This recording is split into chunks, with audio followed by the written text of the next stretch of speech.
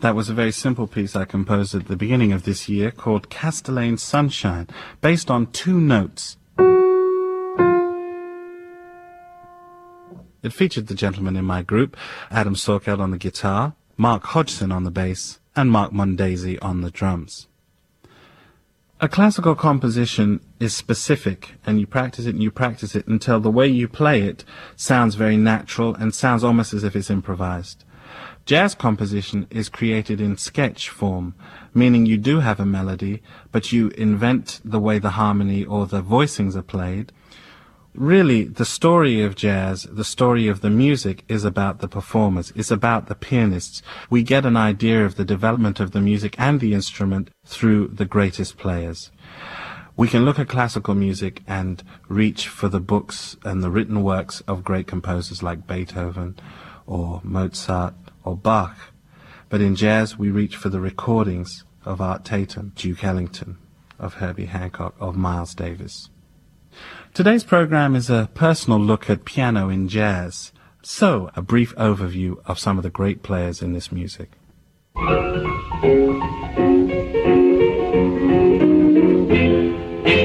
Jelly Roll Morton from New Orleans is the self-proclaimed inventor of jazz and was a pianist, composer, impresario, and entrepreneur. Born in 1890, he traveled around the U.S. absorbing and fusing black musical idioms such as ragtime, blues, and spirituals with Hispanic music and the music of the Caribbean. He enjoyed great success in Chicago in 1926 and 27 with his Red Hot Peppers.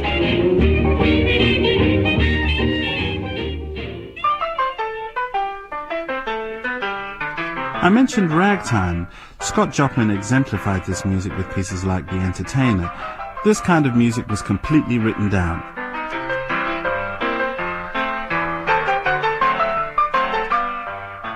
U.B. Blake was a protege of Scott Joplin. He had a great protege of his own, somebody who was starting to create a new kind of music and a new kind of playing on the piano. His name was James P. Johnson. James P. Johnson was the undisputed master of the New York Harlem Stride School. It was called stride because of the way the left hand would stride the lower register of the keyboard.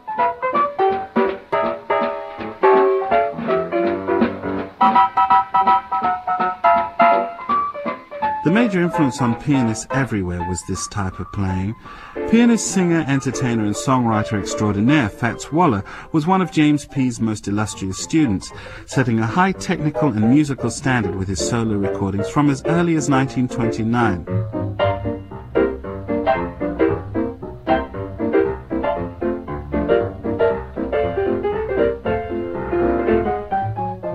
Art Tatum, born a few years after Fats Waller, was a technical and harmonic genius able to do things on the piano no one thought possible, and is the musician recognized for taking Fats to the next level.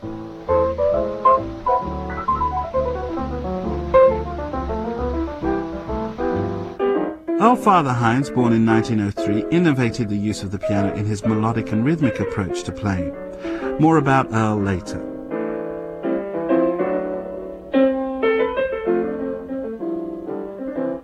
In the late 30s and early 1940s, music started to change with the increasing role and use of the double bass, as in the trio of Nat King Cole.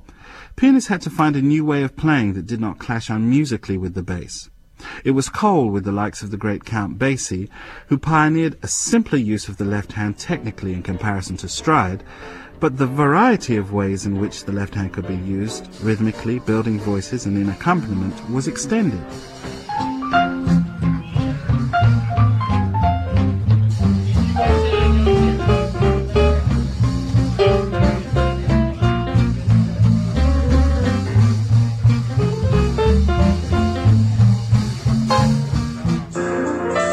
Charlie Parker and Dizzy Gillespie in the 1940s created bebop, sophisticated, complex music which required great virtuosity.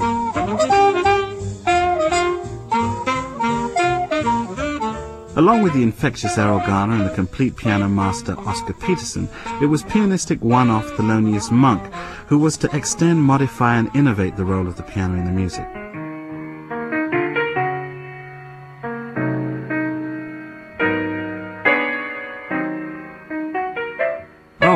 And I can't forget the essential role of Monk's protege, Bud Powell, a piano wonder the embodiment of the bebop revolution on this instrument.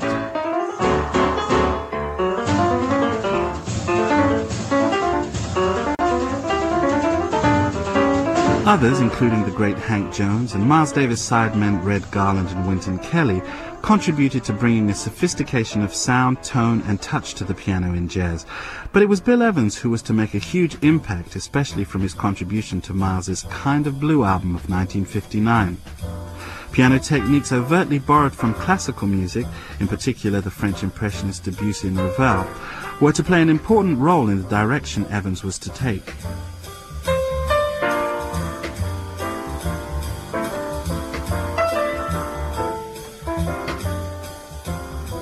Unmistakably a disciple of Powell and much, much more, Evans ushered in a new era of piano playing that influenced the likes of Chick Corea, Keith Jarrett and Herbie Hancock.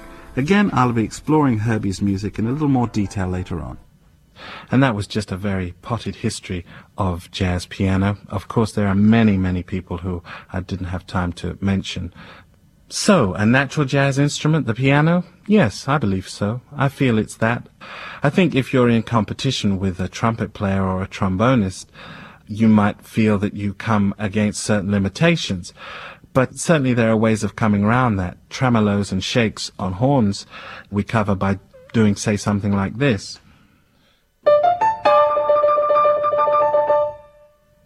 And certainly there are slides, the way people slide up and down notes and bend from one thing to the other. We might do something like this on the piano.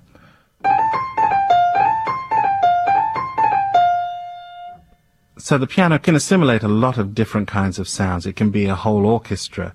One of the great artists whose style was based on assimilation was the great Earl Father Hines.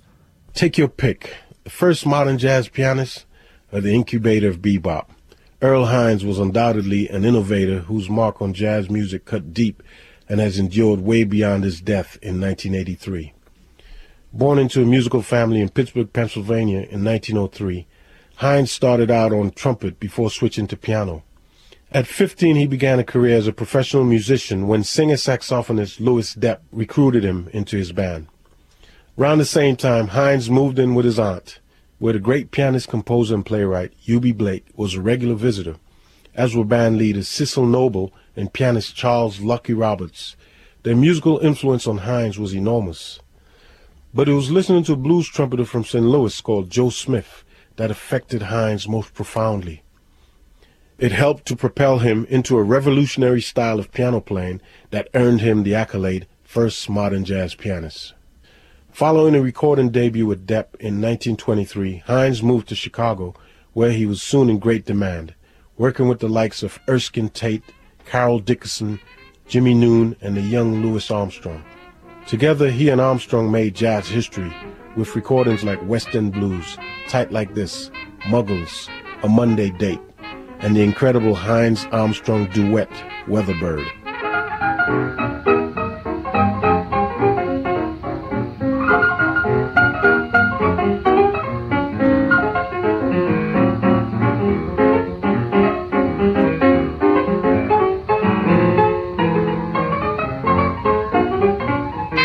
At the same time, Hines also made a series of solo recordings that solidified his jazz stardom. It was with his long-standing big band in the late 40s that Hines again took a risk and made history. This time, it was in the bringing together of an extraordinary group of young musicians who would change the face of jazz. A trumpeter called Dizzy Gillespie, a saxophonist named Charlie Parker, trumpeter and vocalist Billy Eckstein, vocalist Sarah Vaughan, and arranger Bud Johnson. Duke Ellington dubbed this band the incubator of bebop. After his big band broke up, Earl Hines' work slowed down for several years. That is, until a particularly successful solo concert in New York in 1964 brought him back onto the world stage where he belonged and where he remained until his death.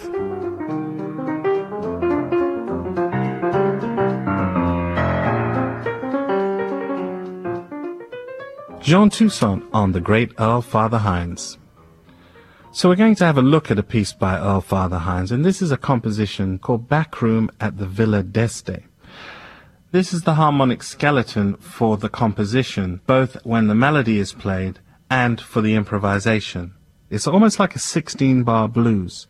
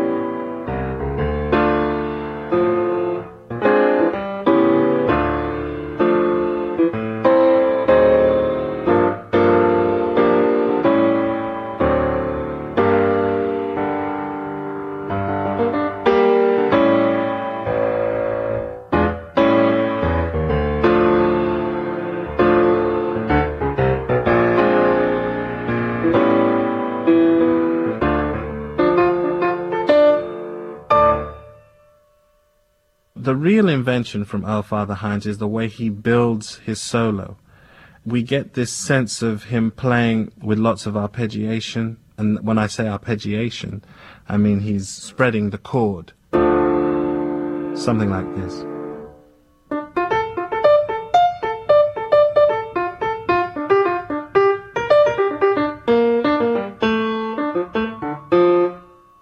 And then he starts to build it up, shows his kind of virtuosity, something like this. The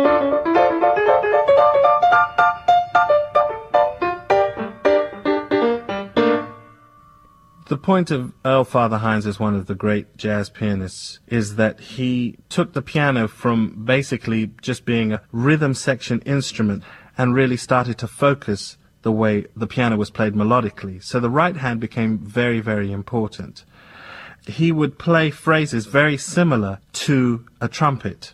You hear a great artist like Louis Armstrong. Pianists would be saying, oh, I'd like to play like that. But the most obvious thing to do would be to copy it and try and find a way of doing it. Earl Father Hines was the first person to do that. If I try to imitate in my own way, it might sound something like this.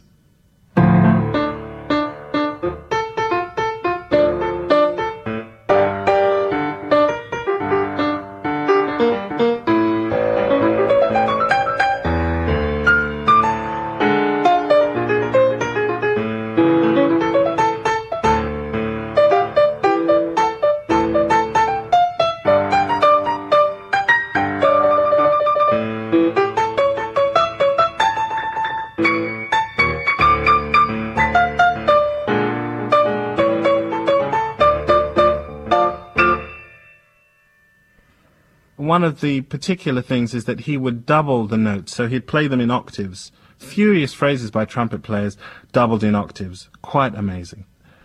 And so they started to call Earl Father Hines the piano player with the trumpet sound. So now I'm just going to play the piece Backroom at the Villa d'Este. Listen out for the chords that are played in this melody. We refer to them as hits, which means a certain kind of rhythmical emphasis. It's like you're going 1, 2, 3, 4, 1, 2, 1, 5 as a hit. And it also implies that everyone can hit on it as well. The rhythm section can all come together and play those same hits. Just listen to how this melody and the hits fit with the harmonic scheme that I've already spelled out to you.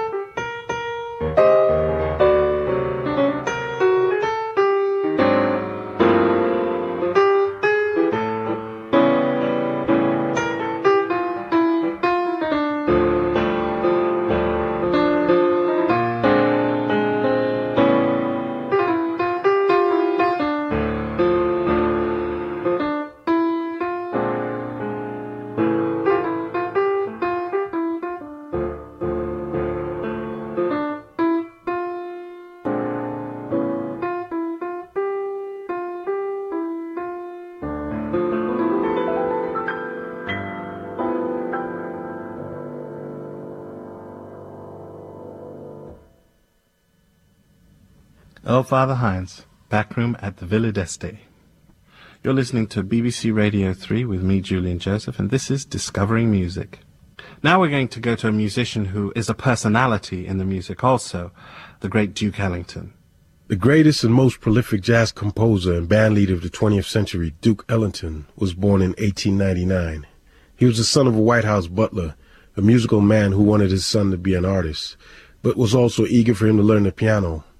Edward Ellington started on piano at the age of 6 and continued through high school, where he earned the name Duke for his dapper dress sense.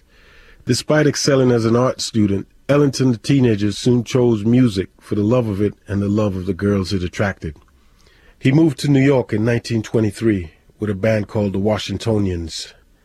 It was here that Ellington was able to truly start to fly as a composer and arranger, and when leader Elmer Snowden left the band, Ellington stepped into his shoes. His big break came in 1927 with the residency at Harlem's Cotton Club, which lasted until 1931. Though tense with racial inequalities, the Cotton Club allowed Ellington a high-profile platform on which to experiment and develop the band. His compositional genius began to appear with pieces like St. Louis Tutelo and Black and Tan Fantasy.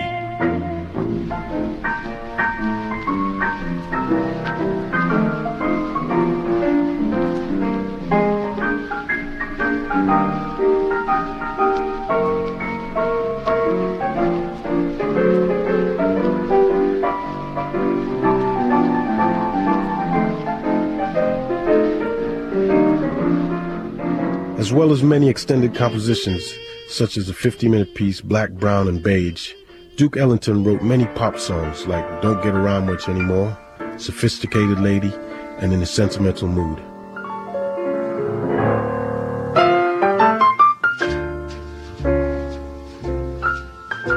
Ellington's status as an elder statesman of American music was confirmed in 1956 during an extraordinary performance at Newport Jazz Festival that so electrified the audience it made the TV headline news that night and pushed Ellington onto the cover of Time magazine. From the late 50s up to his death in 1974, he continued to write new music and toured the world with his band. The Sacred Concerts and New Orleans Suite were among the last works in a legacy spanning more than 2,000 compositions.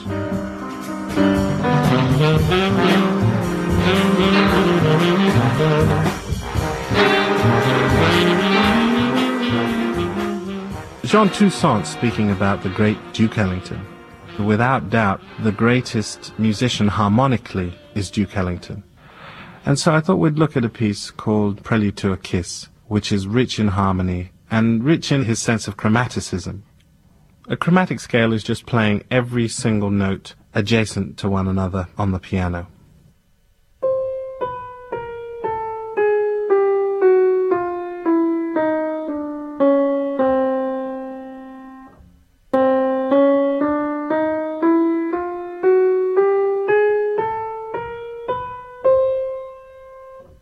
The word chromatic means color. The root of it is color. The composition of Duke's that we're going to look at uses this scale.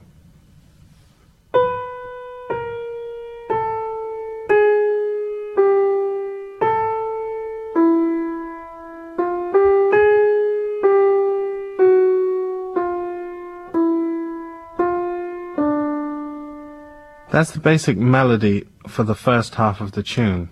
In the second half of the melody, he broadens his use of chromaticism, and it's not all the notes next to each other.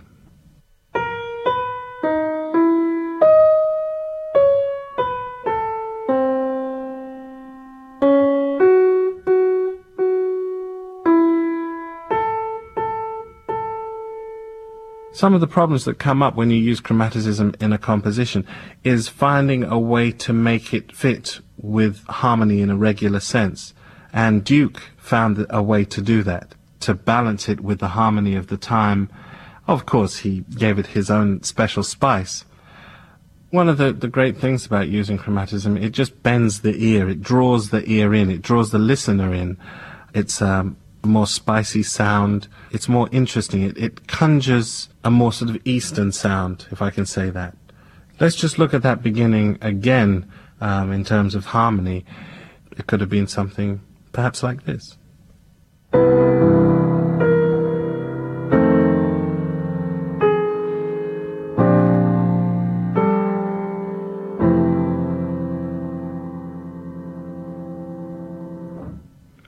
as opposed to the way it does sound, which is...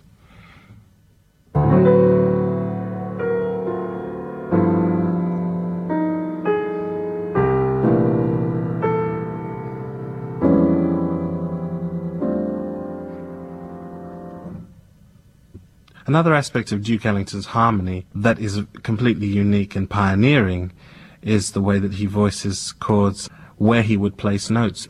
He had a way of turning harmony on its head, of doing the unexpected. One of the harmonies that Duke Ellington plays that I love, his voicing for a dominant seventh chord. And the dominant seventh is a chord that sounds like this.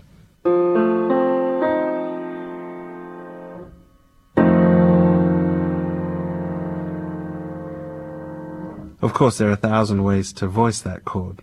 One of the ways in which this chord is voiced by Duke Ellington, which I just think has a bigness to it and yet an openness to it, is like this.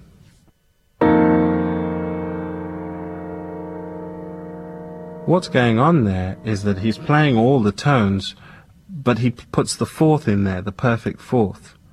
In jazz we call it a suspended chord. If I'm going to play it in the same key. And that note is the suspended note. It's suspended from going to this.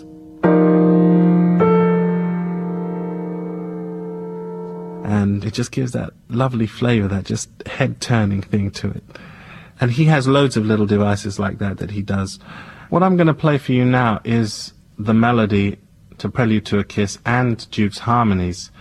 There are really no boundaries with Duke Ellington. You feel that harmonically he's completely free to go anywhere he wishes to go.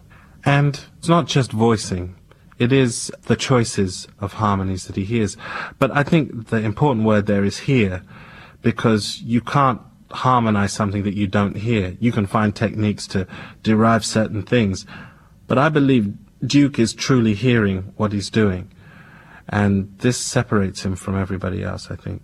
He hears beyond the typical realms of harmonists and produces beautiful, uplifting, soulful music.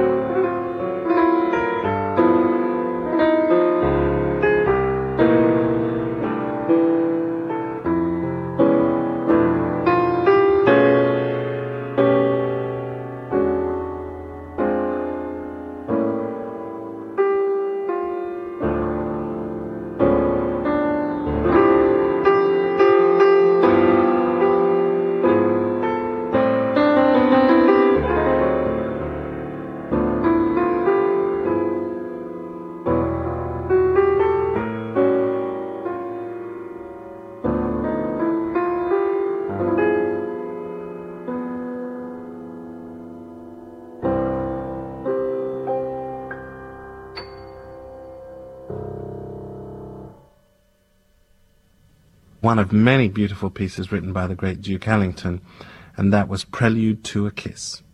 You're listening to BBC Radio 3 with me, Julian Joseph, and this is Discovering Music. The last artist we get a chance to look at today is the great Herbie Hancock. Herbie Hancock was born in Chicago in 1940. Perhaps the first public confirmation of his prodigious talent was a performance of a Mozart concerto at the age of 11 with the Chicago Symphony Orchestra. By the time he had left college in the late 50s, where he studied engineering and music, Herbie Hancock's gleaming talent was a regular pleasure for the jazz club goers of Chicago. Right from the beginning of his career, Herbie's understanding of sound, textures, and harmonic interaction gave him a distinctive personal touch. So amazed was Donald Byrd when he toured the city that he snapped Hancock up and took him off to New York to be part of his band. There, at his first recording session with Byrd, Hancock was spotted by Blue Note Records, who gave him his first shot at being a band leader. The seminal Taken Off album, including instant hit Watermelon Man, was the result. Herbie Hancock was just 22.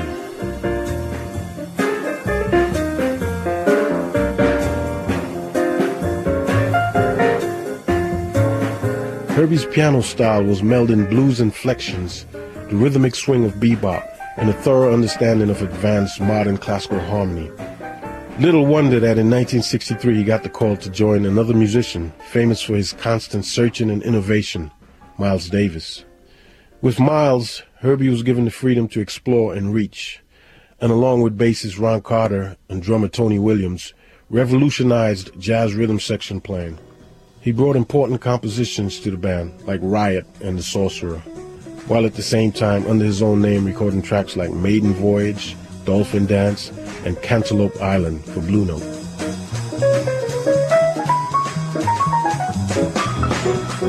Under the guidance of Miles, the driving force behind the creation of jazz fusion, Herbie added the electric piano and other electronic keyboards to his arsenal.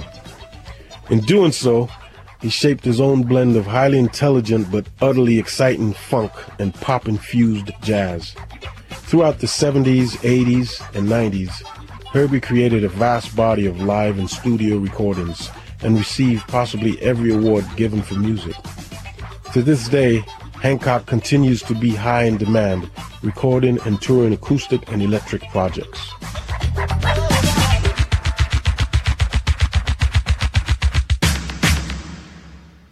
Jean Toussaint on Herbie Hancock. I thought we'd look at a piece called Maiden Voyage. This piece is just based on 4 chords.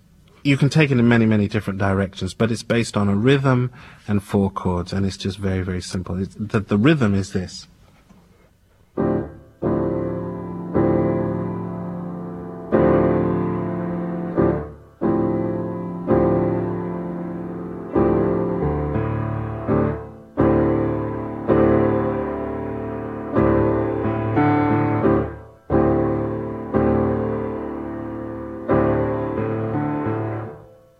So that's the rhythm, and the 4 chords are this.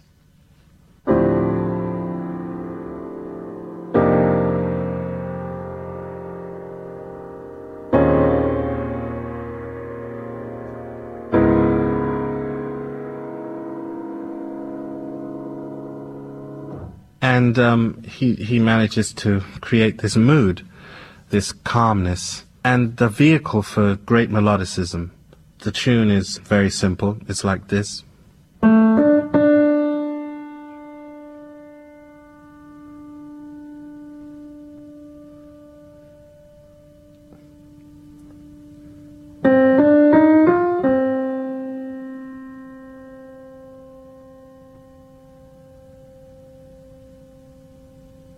And that repeats, and then changes key.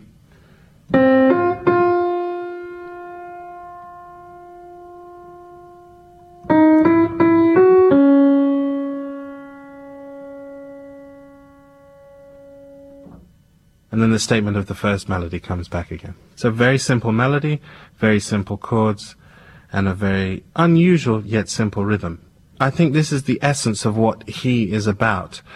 When you go deeply into his music and into his playing, it's very sophisticated, it's very complex, it's very virtuosic.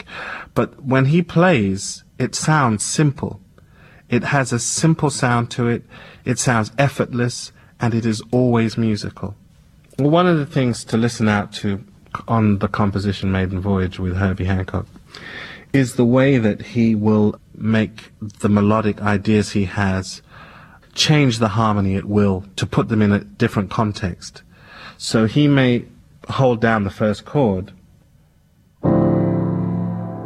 and start by playing a note completely outside of the realm of what that chord implies.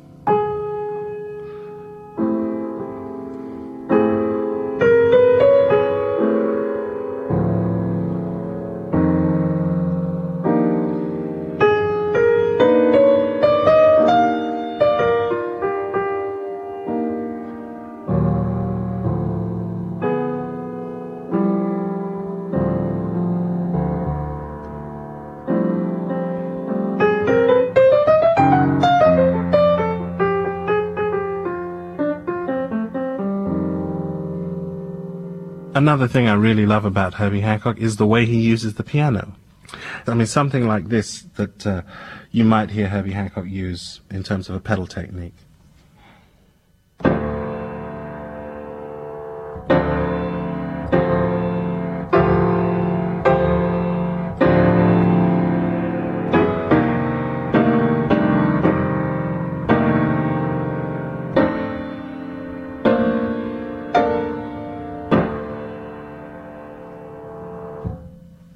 What I was doing there was I was depressing the chord and coming off as quickly as I could with my hands and just catching the end of the sound with the sustain pedal.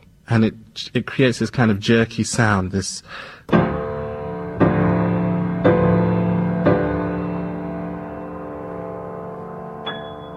mean, it's no secret in jazz the influence the impressionists like Debussy and Ravel have. Something that you might get that's quite Debussy-esque is the use of the whole tone scale and the whole tone sound. And not only that, but the way that was treated, almost like creating a water effect. It would sound maybe something like this with Herbie.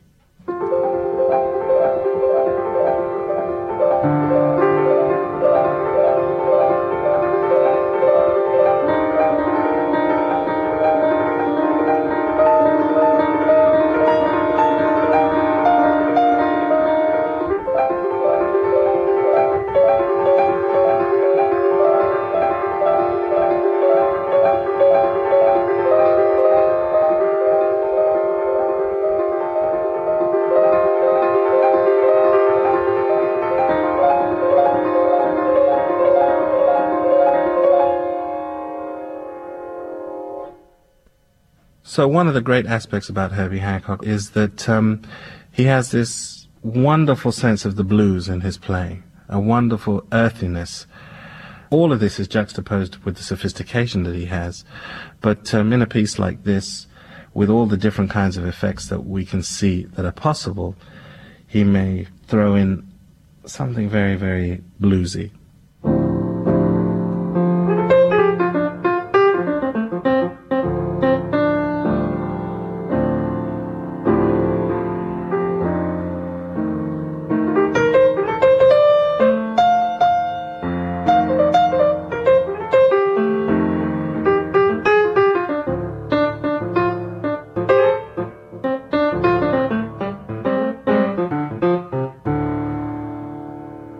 So I'm going to play the whole piece now.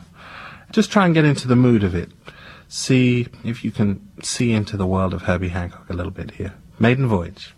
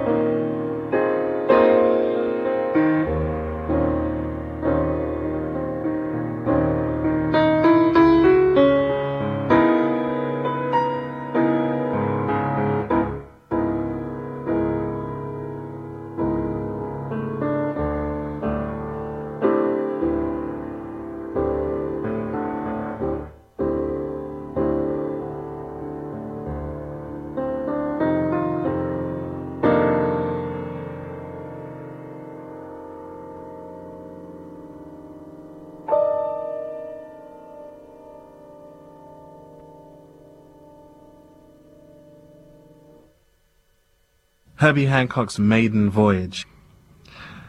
And so we've come to the conclusion, really, of our look at the role of piano in jazz. We've had a very brief look at three particularly gifted artists, Father Hines, who took the trumpet style and brought that into the piano and changed the way pianists played melodically.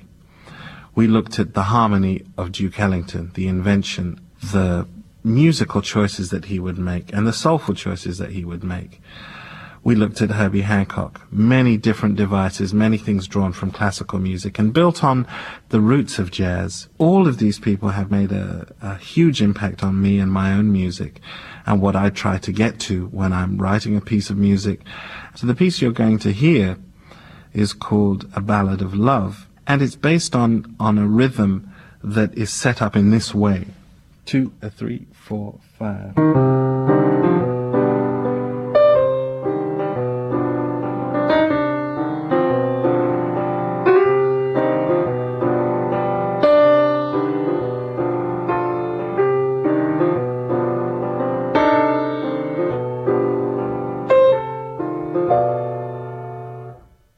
So basically that's the first section, and the way that the piece is built by creating melodies over that, the melody using the arpeggio that we found earlier in Earl Hines's music in the way that he would solo, imitating these early trumpet stylings.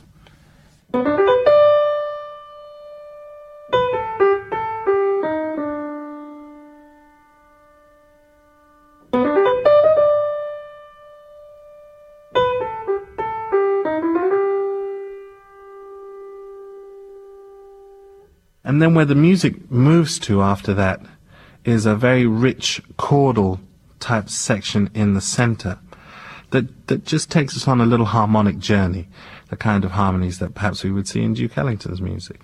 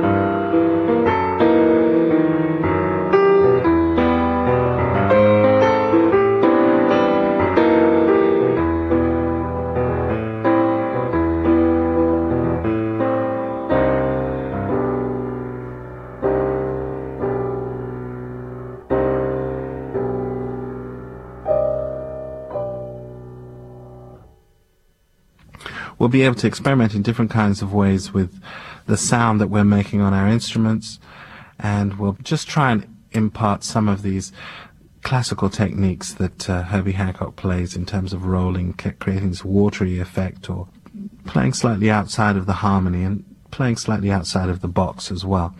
So we'll save that for you in the piece, and we hope you enjoy it. This is called A Ballad of Love.